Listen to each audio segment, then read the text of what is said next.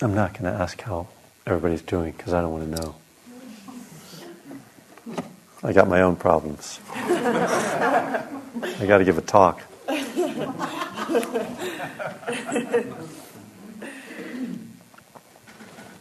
No, I do hope that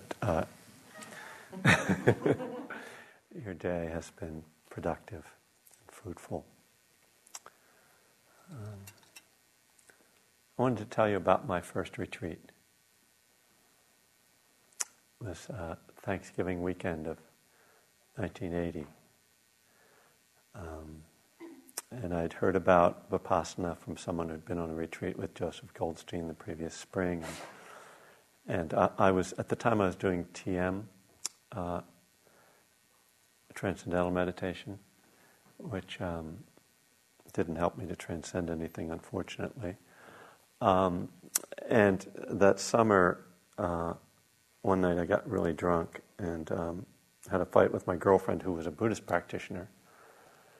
And so the next day I figured the way to make up to her was to go to a Buddhist center and learn to do Buddhist meditation, because that would improve our relationship, I figured. So by the fall I was doing Vipassana and taking a class. This was in LA, the International Buddhist Meditation Center, and there was a monk there. It was a typical monk. He was from Brooklyn, and he had spent some years in Sri Lanka, and came back to.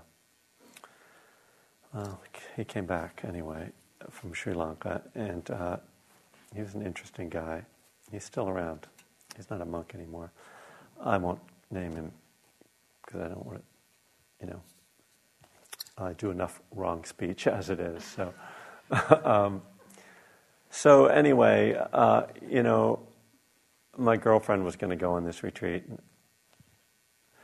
and, convinced me to go. And the thing was that I knew that first of all, every time I sat, my knees just killed me.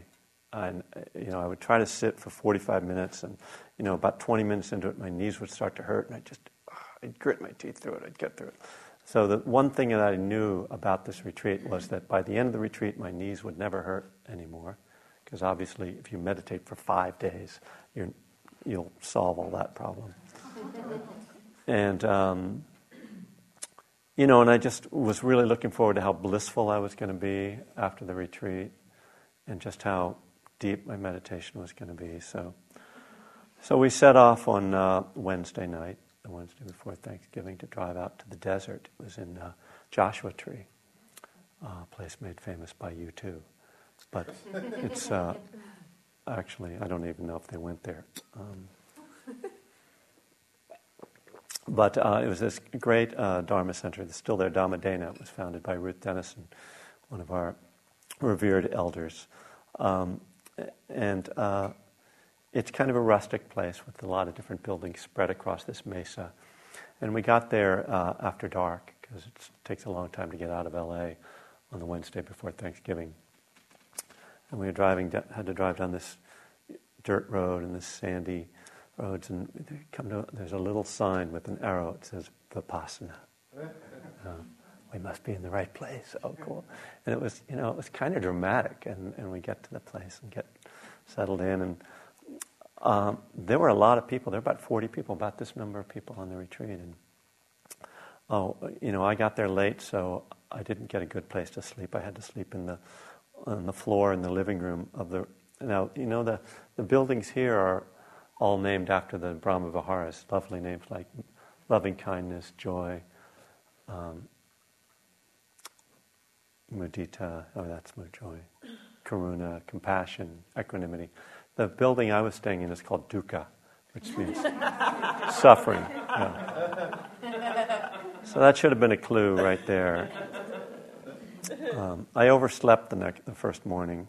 Someone had to kick me to wake me up after the bell. I never heard the bell. Went in there to meditate.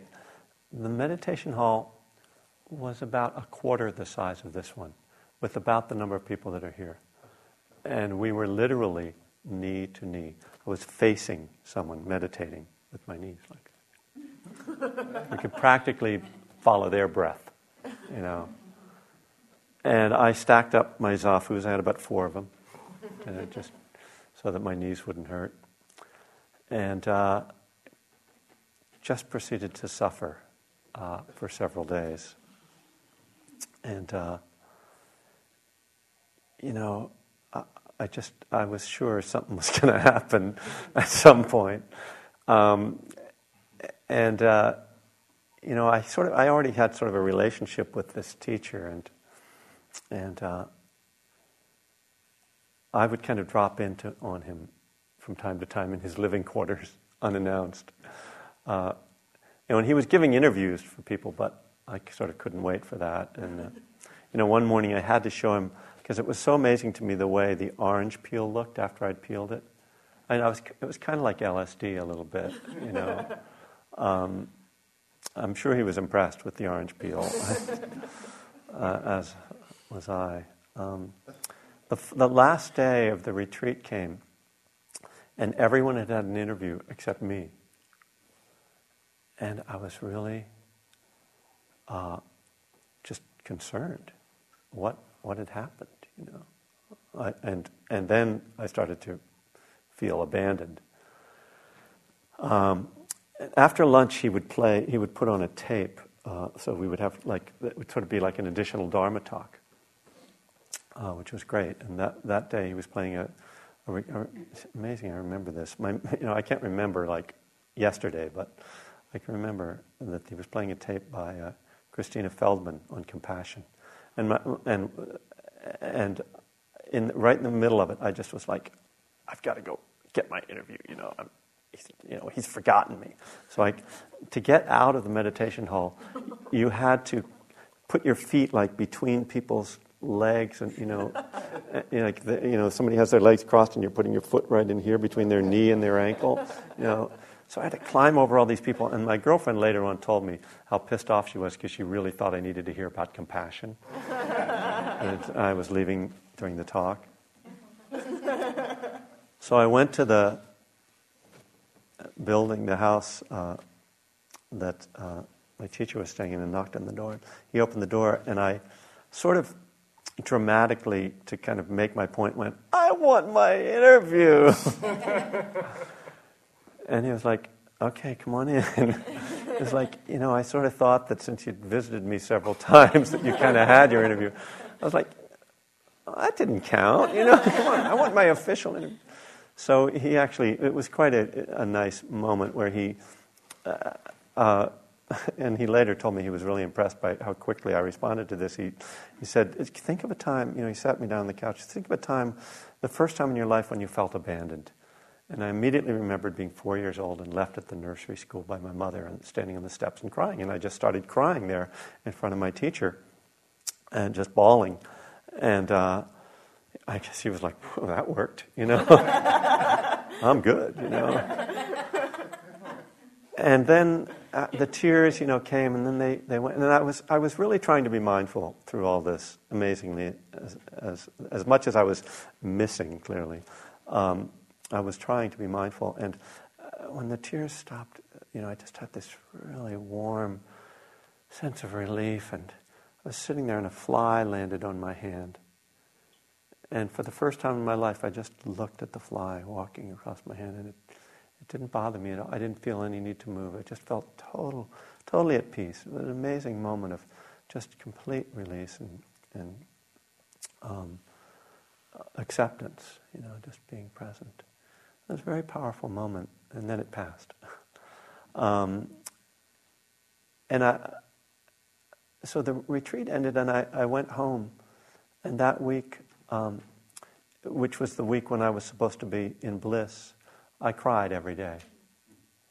And I wrote a song called The Vipassana Blues, which has a line, you're trying to open up your mind to take a look at what's inside, but you better know you might not like what you find. And that was how I was feeling, it was shocking to me. I thought that this was going to be the culminating experience of my practice. 5 days of meditation. My God, this is just going to completely change my life. And it was not the culmination, it was the beginning of my practice, only the beginning. And it was 5 years before I got sober after that. I had the idea that somehow a few days of meditation was going to solve all my problems. And I had that idea about several things in my life. And I kept, thinking that, a woman would make me happy, that if I just did transcendental meditation twice a day for 20 minutes, it didn't matter what I did the rest of the time in the day. It was as long as I just put in those 20 minutes twice a day. I had that same belief when I went into therapy at 14. The psychiatrist is going to fix me, is going to heal me.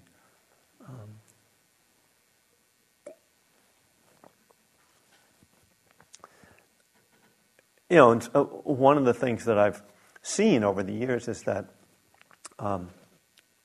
we get confused about cause and effect. I know I do, and I certainly was confused in those days. My goal was to be a rock and roll star, and thinking that by meditating you're going to become a rock and roll star. I mean, what's the relationship?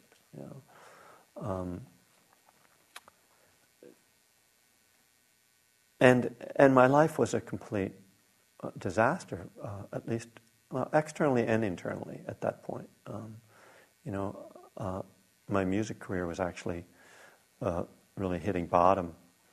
I was in a relationship with a younger woman she was 8 years younger than me, and she was about 20 years more mature than me. She went off and became a Zen master while I was trying to get sober. That's about... I had no relationship with my family. I was just totally lost, and I didn't. The worst part is that I didn't know that I was totally lost. So I was floundering around trying to find myself in ways that weren't going to really solve any of the problems I had.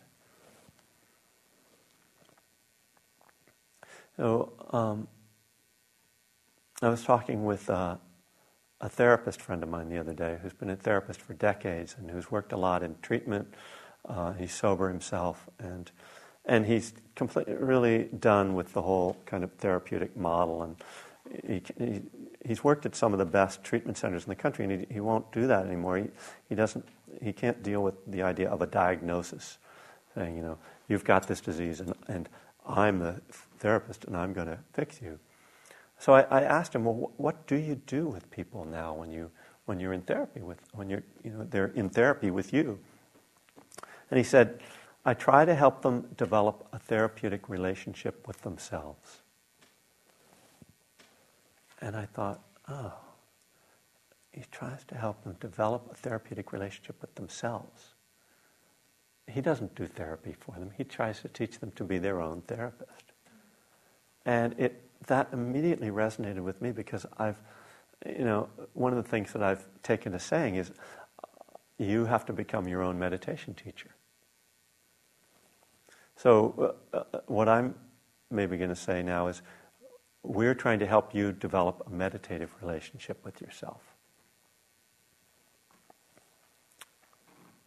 So I want to talk about meditation and the spiritual path, and what my fundamental question is, how do we change? How do we grow? And one of the things that I found very frustrating reading the 12 and 12 was that step 7 was the one that I thought, well, this is about letting go. We humbly ask God to remove our defects of character. How is that going to happen? And Bill Wilson never answers that question, and not to my satisfaction. And I wanted guidance on that.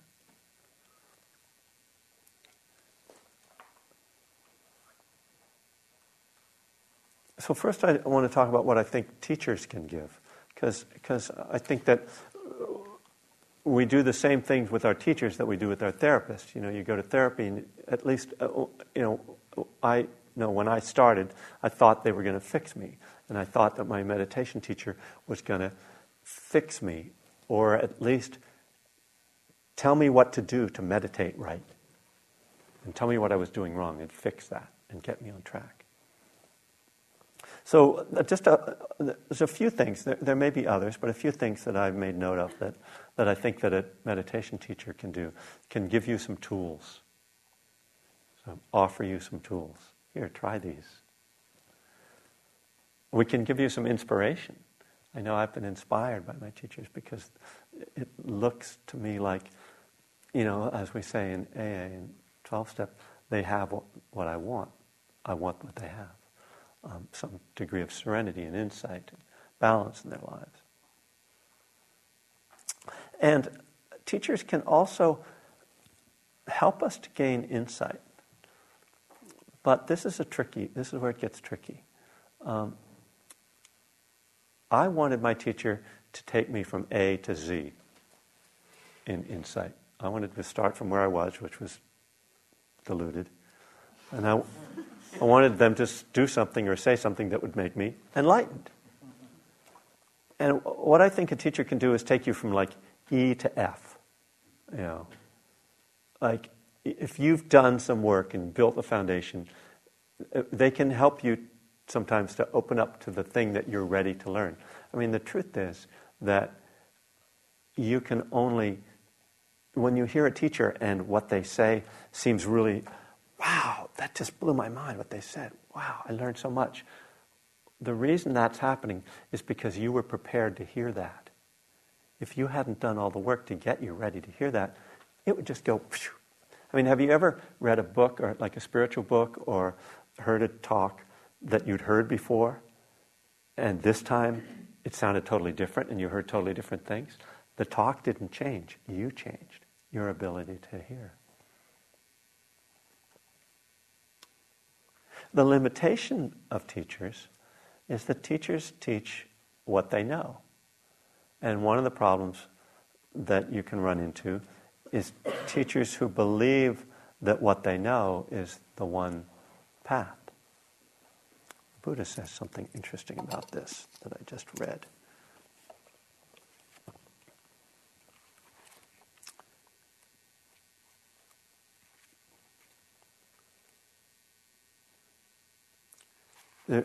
He's talking to someone about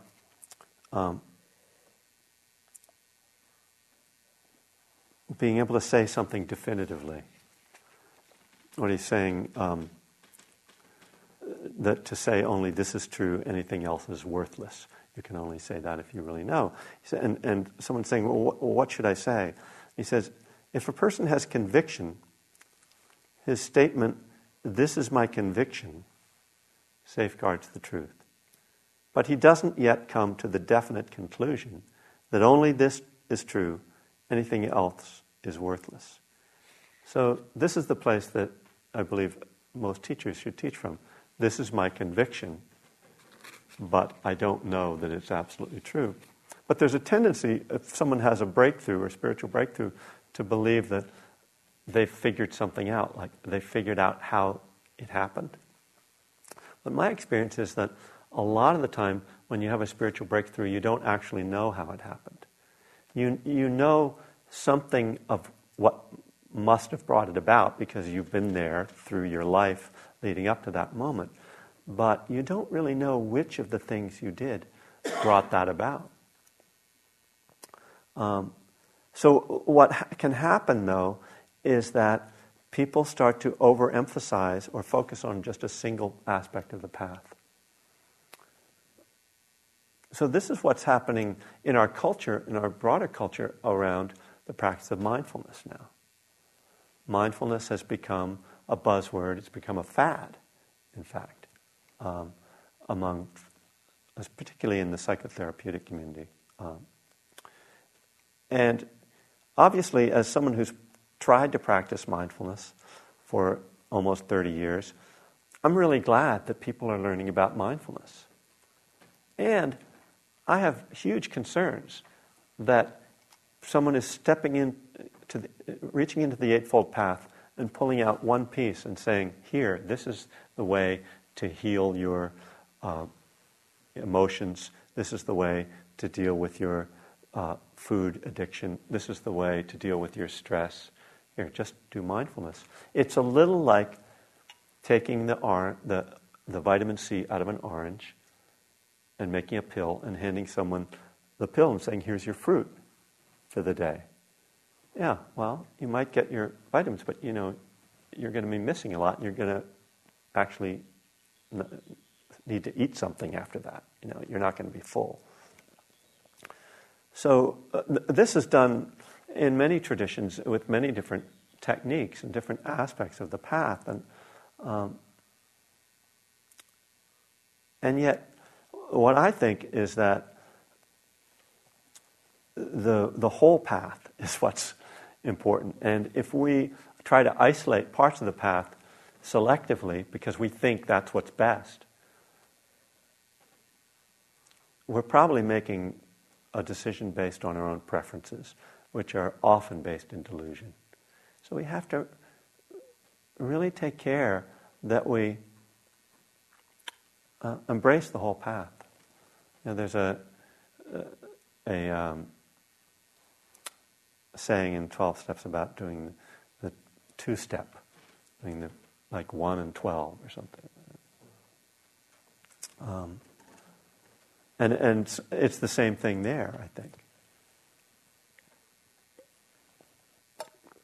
So I'd like to talk about a few of the components of just or just kind of broader methods of practice and spiritual work.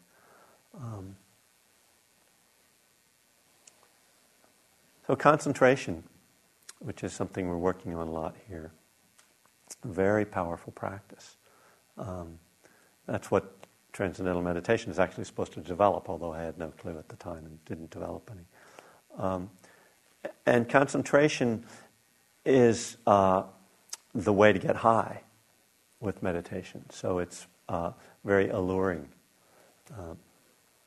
Once you find how to get concentrated, it's easy to start to believe that that's the way you're supposed to feel when you're meditating, and that if you're not feeling that way, that centered, kind of energetic, or however, it can manifest in many ways, but if you're not feeling that kind of cozy way, that you're having a bad meditation, or that it's not working. The Buddha, in fact, developed the deepest concentration states that are kind of recorded anyway, called the jhanas. And after achieving them, both his teachers who taught them to him said, I've taught you everything I know, come on and teach with me, you're my best student. And his response was, no, because I'm not free of suffering. I can concentrate and I feel great then, but when I stop concentrating, when the conditions, I get up from my cushion and, or if you probably didn't have a cushion, when I get up from my pile of dirt, I still have, greed, hatred, and delusion. I'm still suffering. So he saw the limits of concentration, and it was really when he combined concentration with mindfulness that he has his breakthrough. So we can certainly say that mindfulness is a tremendously powerful tool, and many teachers emphasize that as really that's what you should strictly do, mindfulness. But mindfulness has its limits as well if it's not supported by concentration, for instance. But also, going back further, if we look at the Eightfold Path, if it's not supported by sila, which is the precepts, if it's not supported by living a skillful life. This is a part of the path that I completely ignored when I began to practice. And it was something, I will say that there was a little collaboration with the teachers, because at that time there was much less of an emphasis on sila in our community.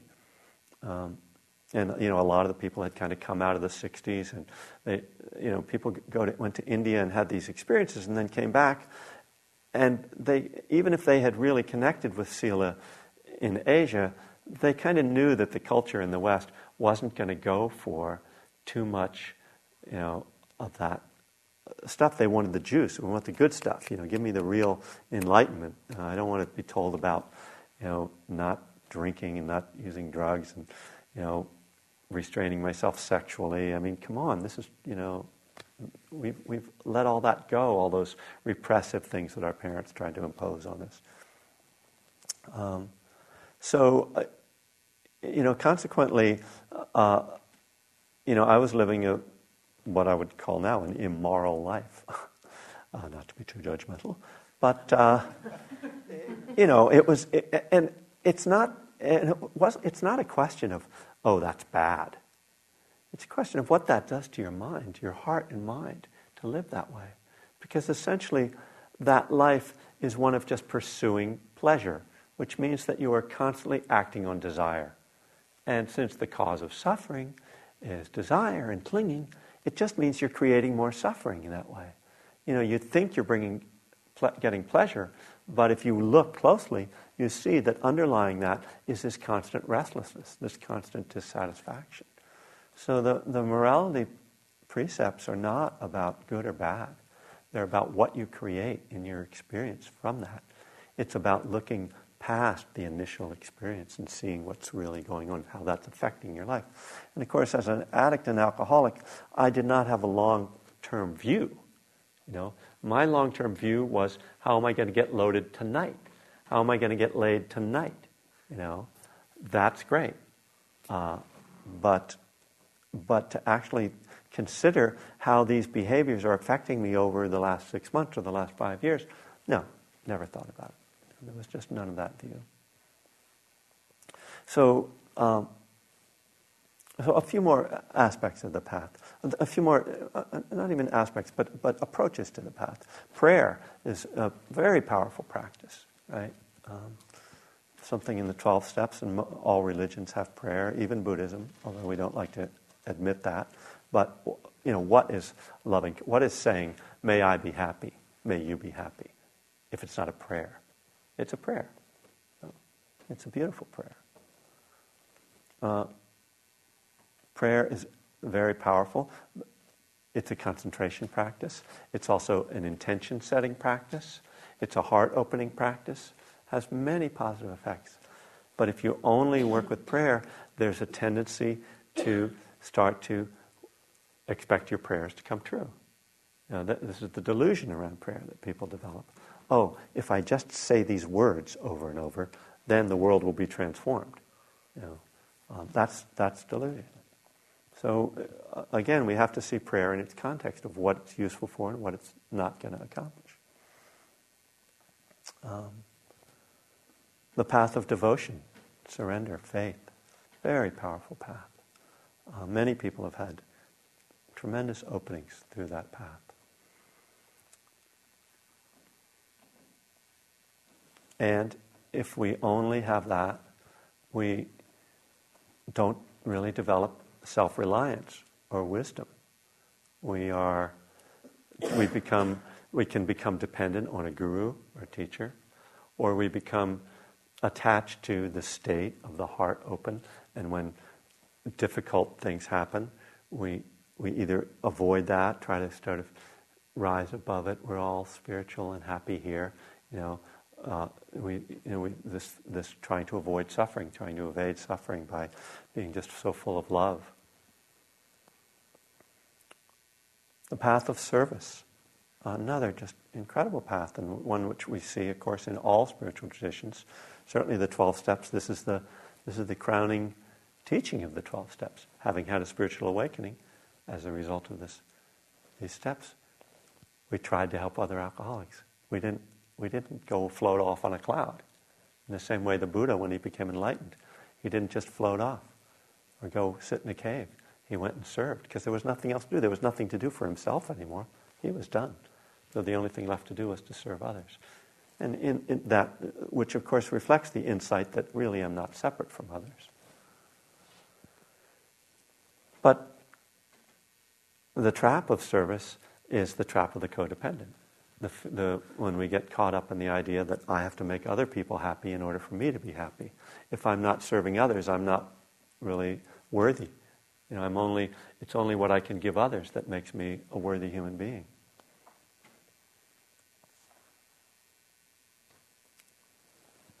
So there are other paths, there are other aspects of the path, but this is just a few of them, and of the pieces, and what I think a wholesome and mature spiritual life is one that includes all of this, that encompasses all of this.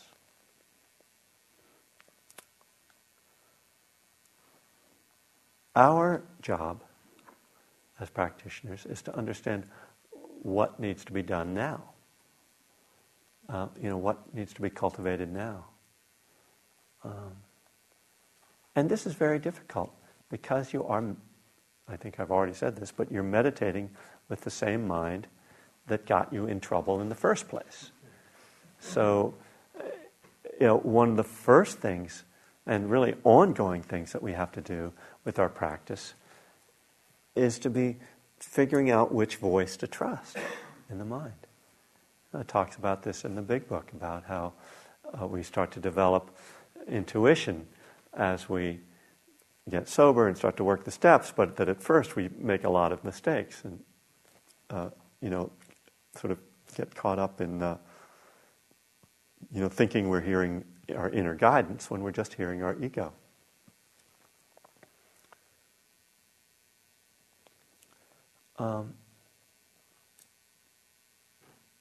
So I want to talk a little bit about the process of the 12 steps and the process of the Eightfold Path. And I'm not sure if I'm going to do it together or apart. We'll see how it goes. So the process of the 12 steps starts with this recognition of our addiction, what we call hitting bottom.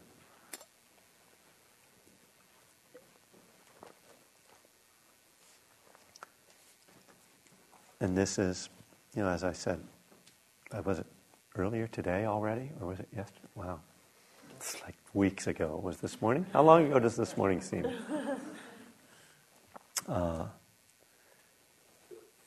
That this is seeing our suffering. It's seeing the truth of our suffering, which is the first noble truth. So the Buddha is telling us the same thing that the 12 steps are. That if you're going to start on a path, you need to see your own suffering. And actually, the Buddha is saying you need to see suffering in general. But for our purposes, to see our own suffering is a start. And this is, it doesn't sound like it would be difficult. But, of course, we spend our lives, so much of our lives, trying to not suffer, which is a natural thing to do, to try to feel good, that eventually at least when we're caught up in an addiction, we stop being able to even see it. So to see it is also the beginning of the Eightfold Path, right view. This is one of the aspects of right view, seeing suffering, seeing the truth of our suffering.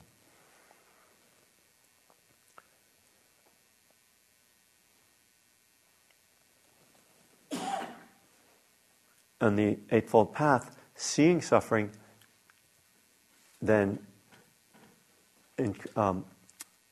opens us into right intention. When we see suffering and we see its cause, then we set our intention to basically to let go of craving, because we see that the cause of suffering is craving. Of course, that's the same thing that happens in the steps. We see that our addiction is causing our suffering.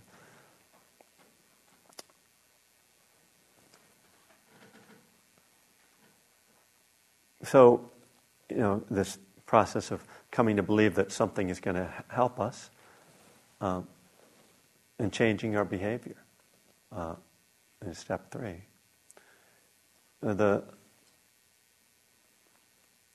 There's different ways the Eightfold Path is broken down, but in one of them, we start with the right view and right intention. We see the truth, and then we set our intention to live in harmony with that truth. And then we start to live the moral aspects of the path, the right livelihood, right speech, and right action. Right action is the precepts. And then after that, we develop meditation. The other way the Eightfold Path is described is that we start with the morality, which is really the way the Buddha taught lay people, mostly, beginners like us. He said, he didn't say, okay, first thing you should do is sit down and meditate. That's what we do in the West. But really what he said, the first thing you should do is learn to be generous, which turns out to be a really good way to learn how to let go. And then he taught people the precepts of morality. And only then did he teach them meditation. And then the meditation leads to the ultimate right view. So right view appears actually at the beginning and the end of the path. You need right view to sort of get started, but the culmination of right view is enlightenment. So in the 12 steps, the 12 steps are very sila-oriented, very morality-oriented.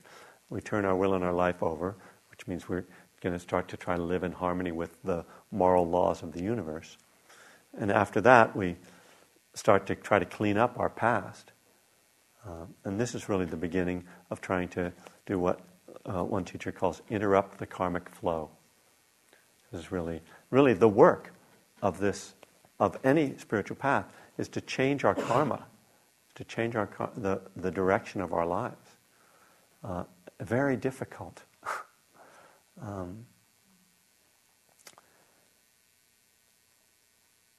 So we writing inventory, asking God to remove the defective character, which I will explain in Buddhist terms in a couple of days, so that it'll make sense, and you won't have to depend on waiting for God to do something for you.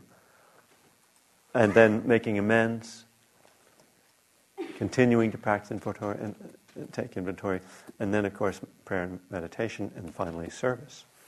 Practicing these. In case you missed anything, practice these principles in all these affairs.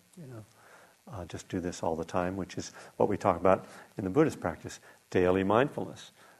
Mindfulness isn't something to just do for in the morning and evening in your meditation. It's something to do throughout the day. So these two paths, they bear a lot of similarities, but they have different emphases.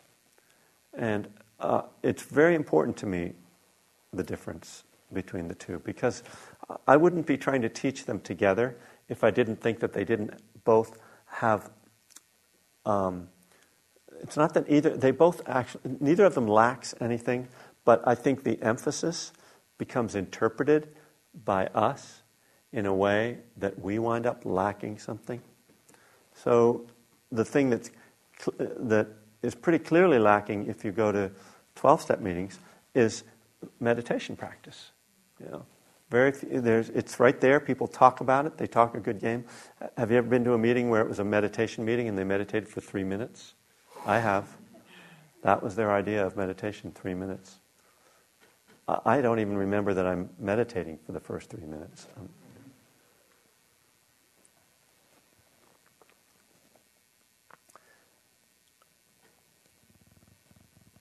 The Buddhist path, but it's in there. Meditation's in there, right? The Buddhist path, as we've interpreted it in the West, is this thing where you go to this very pretty, beautiful, sacred place, meditation center. You walk in and you're very spiritual, and you're very quiet. And you sit down, and then the great teacher gets up and they give a meditation. You sit there and you meditate. And your mind goes all over the place, and you're totally out of your mind, but nobody knows because you're not telling them.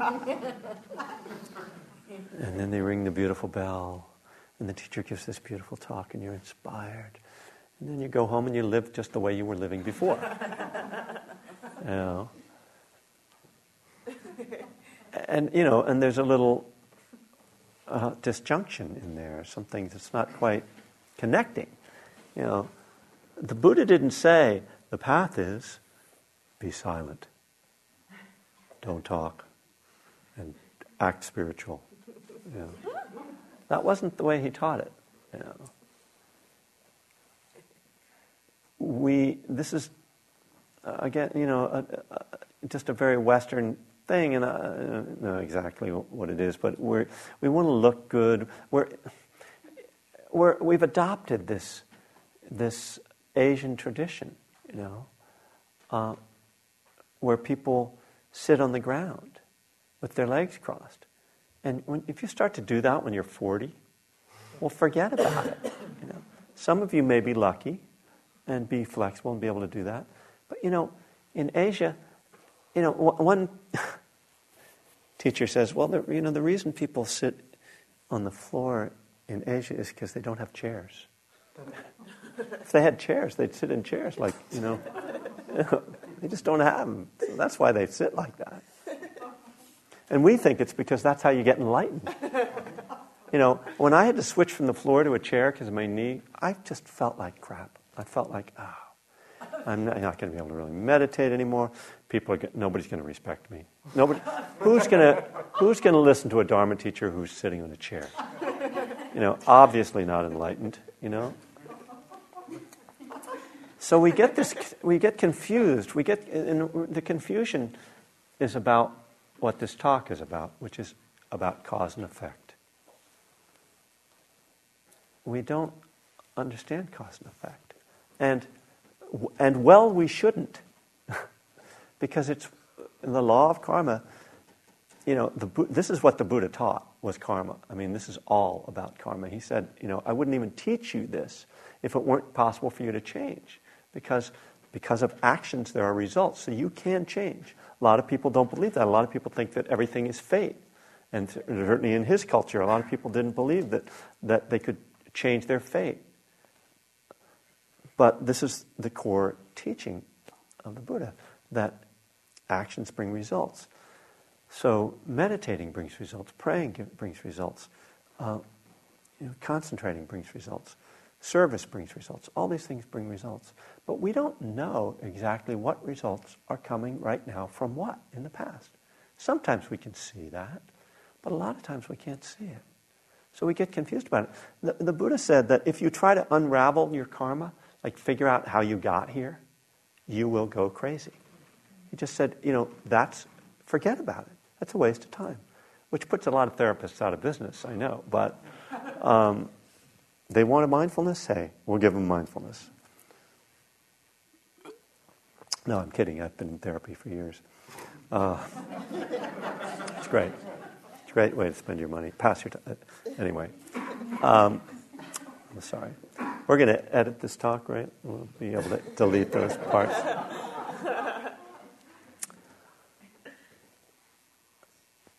So we get confused about cause and effect, and we think that if I go on a meditation retreat, then I'll be able to get sober. Or if I go to AA, my wife will come back to me. If I get this job, I'll be happy. Yeah. You know what always happens to me when I get a job? I'm happy until I have to show up at work on Monday morning. And then I'm just at work. So that's what.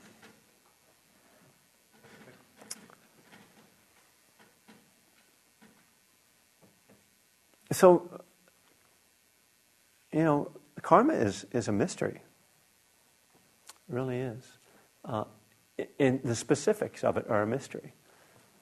But what we need to do is not a mystery, fortunately. And this is what the Buddha taught, and this is what the 12 steps teach. They teach a path of karma, a path of action. Right? It's a program of action. That's what the word karma means, action. Now, actions happen in many ways. One of the most significant forms of action that we do, is thinking. And another really important kind of action is the way we respond to our emotions.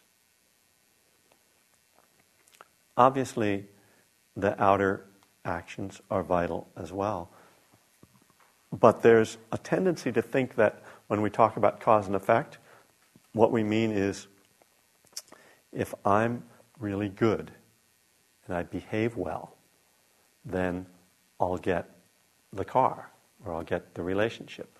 My outer world will look good. Because once again, we're confusing cause and effect. We think that objects bring happiness. But what I think is often overlooked in this cause and effect is the moment-to-moment arising of emotional and mental karma that happens both through our actions, through our thoughts, through our reactions to our feelings, through our reactions to our thoughts, through our speech. Moment to moment, you can feel how your karma is unfolding. You can't always know where it's coming from, but many times you can. And this is where we can really see how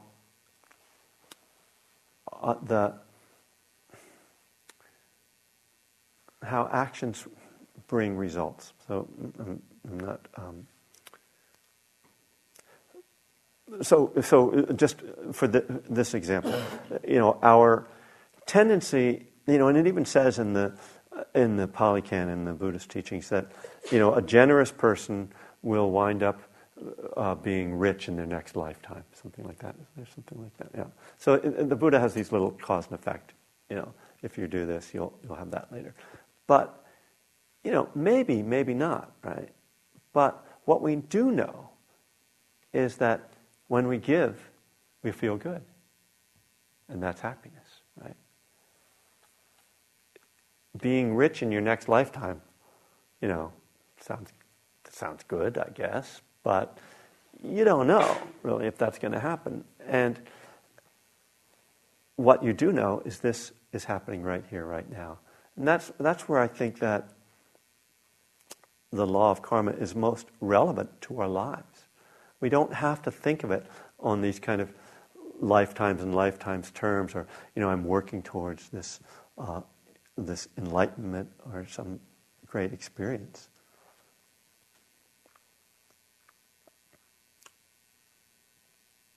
It's here right now. And this is where our attention, through our control of our attention, our application of mindfulness, we can see it benefiting us in the moment.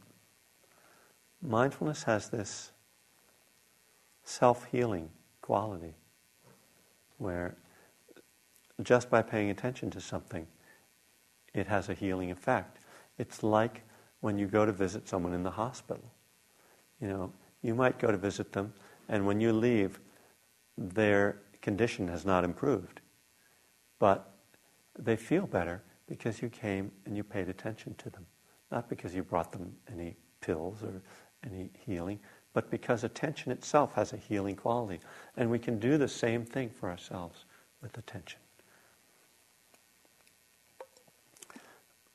The other thing I want to say, kind of going back to the beginning of this talk about how things unfold, is that this path is a lifetime's journey. It's not about going on a retreat and getting an experience. I came here today hoping to get X, Y, Z. You came on the retreat hoping to get X, Y, Z. That there isn't anything to get, And the path is its own reward. It's not like, I'll do Buddhism for a while, and then once I get that thing straightened out, I'll do something else. It's not like that any more than I'll stay sober for a while, and then I'll be able to go back to drinking normally. I'm sure there are some people who can, but just generally speaking, this doesn't happen. And just to put it more blatantly, if I stop drinking for a while, it doesn't mean alcohol will stop affecting me. Maybe I will be able to drink normally, but alcohol is still going to affect me. This path requires a kind of devotion that, maybe if I'd have known when I started, I wouldn't have started. Or if I'd have known what it was going to be involved in it. This past February and March, I sat a 1-month retreat, and during the retreat, I was doing walking meditation one day, and I caught myself in the middle of reviewing a painful memory. And I stopped walking and realized that it was a memory that I had thought about it was something that had happened on my first retreat. And it was something that I had thought about on every subsequent retreat. And I've been on a retreat about once a year for the last 29 years. So that was about 28, more than that, probably about 35 retreats that I thought about this painful memory. And I had never realized in those 30 or so retreats that I was just reviewing a painful memory for no reason. That it was accomplishing nothing except it was causing me suffering. It was very addictive, and it shocked me. And in that moment, it felt like, and still feels like, there was an uprooting that happened, what we call a transformative insight. An insight is when we see something and we realize it. A transformative insight is when we see something, we realize it, and it stops affecting us, which is what happens when you get sober, right? That's when someone has the desire to drink removed. That's a transformative insight. Very high experience. It was lifted, but, and I don't know, may come back. But for now, that has been lifted. But what was disturbing to me was that I had missed it for all these years. That maybe I had noticed it, but I had never seen it. I mean, it was just so obvious. There was nothing, it was not an insight into anything fabulous. It wasn't one of those ones you go brag about, It was kind of trivial and stupid. Like, what, I mean, in some ways I felt like an idiot, But no, don't worry, I wasn't really feeling bad. But it was like, that's unbelievable. I felt so good that I couldn't feel bad, But it was really unbelievable. And it just really pointed to me that karma, the fruits of karma, appear when they are ripe. When the karma has ripened, it's ready to eat. It falls from the tree. You can't pull it from the tree. You can't make it ripen any faster. All you can do is just keep showing up. And, on this retreat, you will have some insights, some things that you'll just like, wow, things will become clear. Other things, it might take a while. You don't know. You can't control it. It's another one of those things we just have to turn it over. It's frustrating, and yet it's liberating, because thankfully I'm not responsible for the results. If I had to decide what my karma was going to be, I mean, I'd be a mess. I've learned that I just need to show up and try to take the tools that have been given to me by my teachers and by my program, by the teachings, by my sponsor, and by all the people, by my wife, my daughter, take all the teachings and try to the best of my ability to ask myself in any moment, which of these tools would be helpful right now? I don't ask myself, what would Jack Kornfield do under these circumstances? I'm not Jack Kornfield. I'm not the Dalai Lama. Their solution isn't going to work for me in this moment. I have to figure out my own solution in this moment. That's why it takes so long, because you're meditating with the same mind that got you in trouble in the first place. So I'll read just this very short piece from the Buddha. This is a book by Tan Jeff, who is a great, he's an American who's a Buddhist monk, and he's a translator and a real scholar. And this is a book about stream entry, which is the first stage of enlightenment, and it's called Into the Stream. And the first chapter is called The Way to Stream Entry, which is the kind of thing that I want to read, because it's a lot like how it works. The way to stream entry. Okay, I'm ready. Let's go. How do I do it?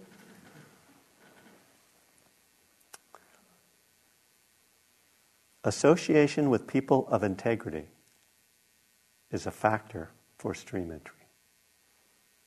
People of integrity. Okay. You can find them. Listening to the true Dhamma is a factor for stream entry. Hey, this is good. We're 2 for 2. I hope. I hope I've been speaking the true Dhamma. Whatever, true enough. Appropriate attention is a factor for stream entry. Well, we've been doing that, of course. And practice in accord with the Dhamma is a factor for stream entry.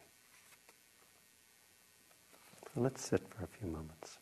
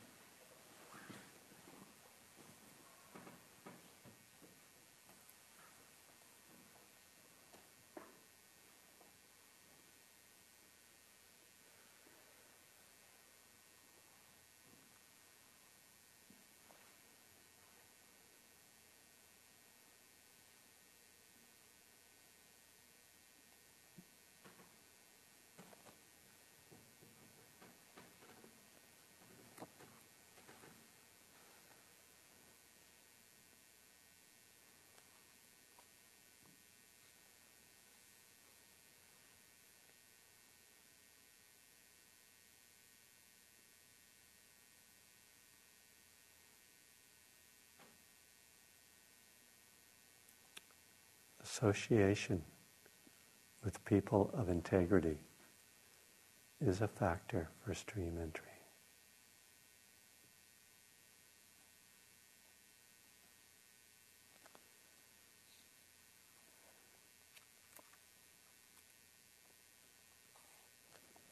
Listening to the true Dhamma is a factor for stream entry.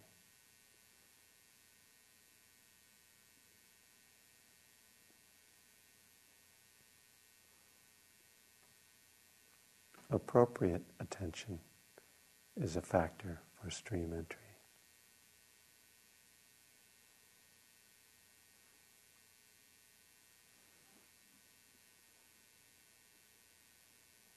Practice in accordance with the Dhamma is a factor for stream entry.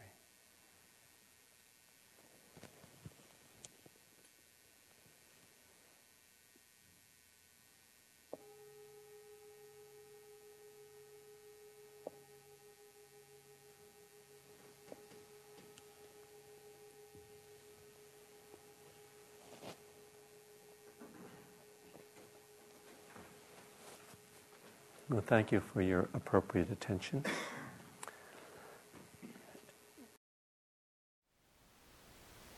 Thank you for listening. To learn how you can support the teachers and Dharma Seed, please visit dharmaseed.org/donate.